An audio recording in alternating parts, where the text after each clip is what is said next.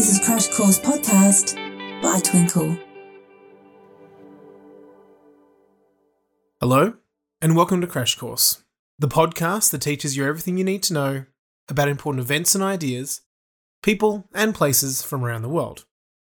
Now today, we'll be learning about one of the most important world explorers in the history of everything ever. A chap by the name of Ferdinand Magellan, the first person to circumnavigate the globe. And that means to sail all the way around it. But we're very lucky today to in fact have with us, via the magic and wonder of time travel and silly accents, another explorer who in fact accompanied Magellan on his wondrous adventures and knew him best. So, may I introduce to you now the excellent Juan Sebastian Elcano.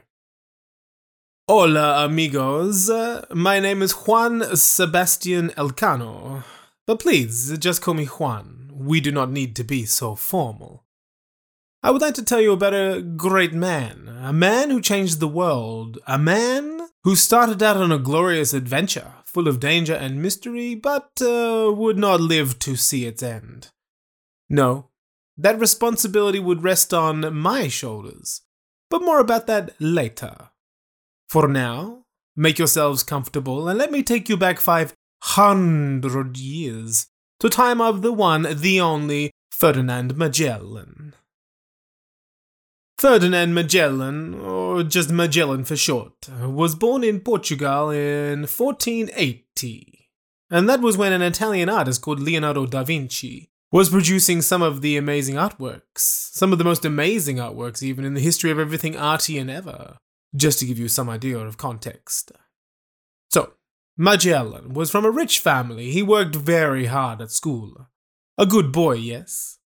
Then, at the age of 12, he went to work for the Queen of Portugal as a page. That's like a fancy servant boy.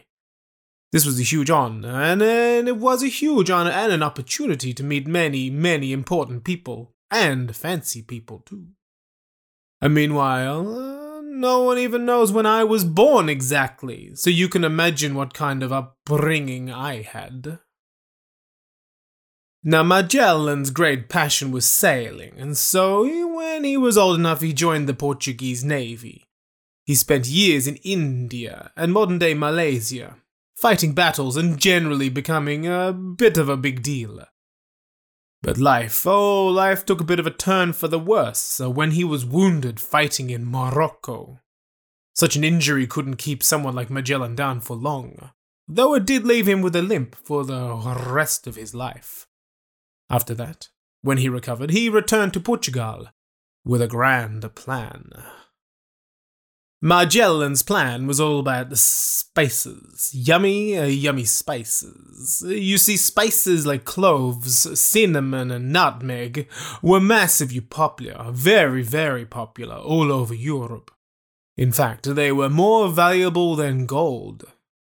Everyone wanted them, but they came from a long, long way away in Asia, and it was very expensive and dangerous to get them.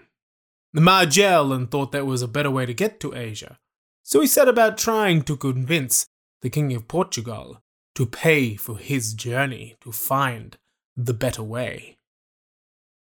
And so do you think the King of Portugal liked Magellan's idea? This is kind of how the conversation went.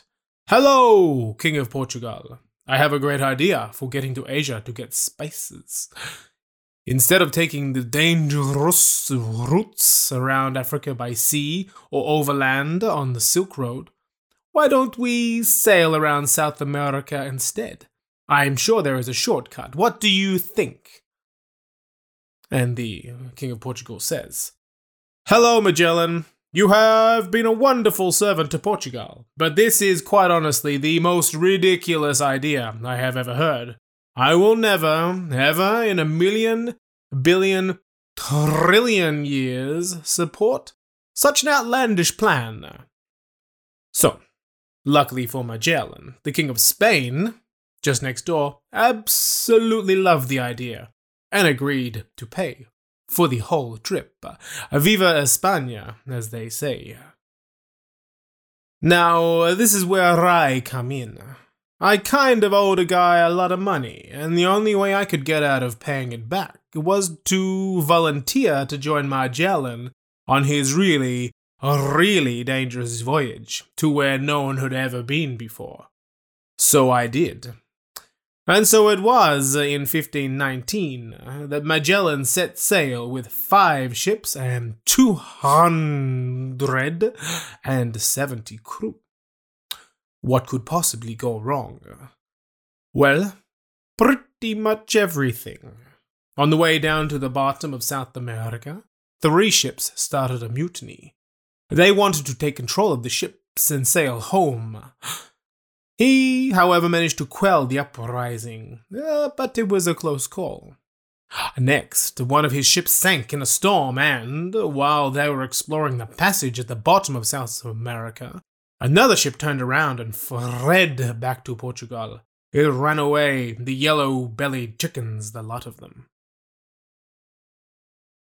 Nonetheless, Magellan was one tough rooster, and he kept on going with just 3 ships left.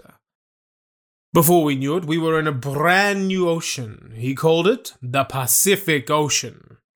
I suggested the name Water Ocean, but he didn't think it was a very creative name.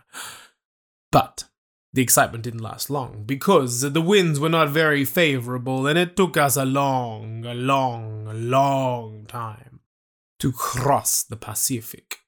At long last, however, we made it to the tiny island of Guam, but we were almost dead with scurvy and starvation. But then, it was only a short skip over to Cebu in the Philippines, and we were pretty much there. We had made it to the Spice Islands, the yummy, delicious Spice Islands. And now, this is where things get a bit sad. You see, Magellan managed to get mixed up in a local war. And before you could say nutmeg, ginger, clovey, yummy spices, we were up to our bony elbows in fighting.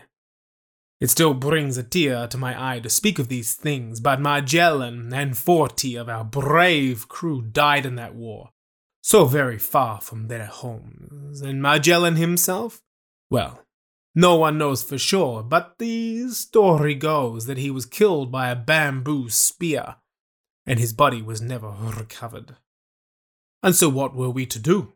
We had lost our great leader, Magellan.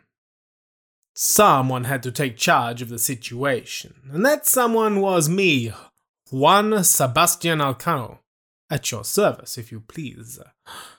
We immediately set sail for home. We only took 2 ships because we had lost too many men in the fighting to take all 3. Then, one of the ships developed a terrible leak, and we were down to 1 lousy ship. The journey home across the Indian Ocean and around Africa was terrible. I won't go into details, but it is a miracle any of us made it home. Nonetheless, we finally made it back to Spain in 1522. We had been away from our families and debts for 3 years. Of the 270 men who set out on Magellan's voyage, only 18 made it home. We were the first people to circumnavigate the globe, the world, the planet. And without Magellan, we could not have done it. Obrigado, Ferdinand. Adios, amigo.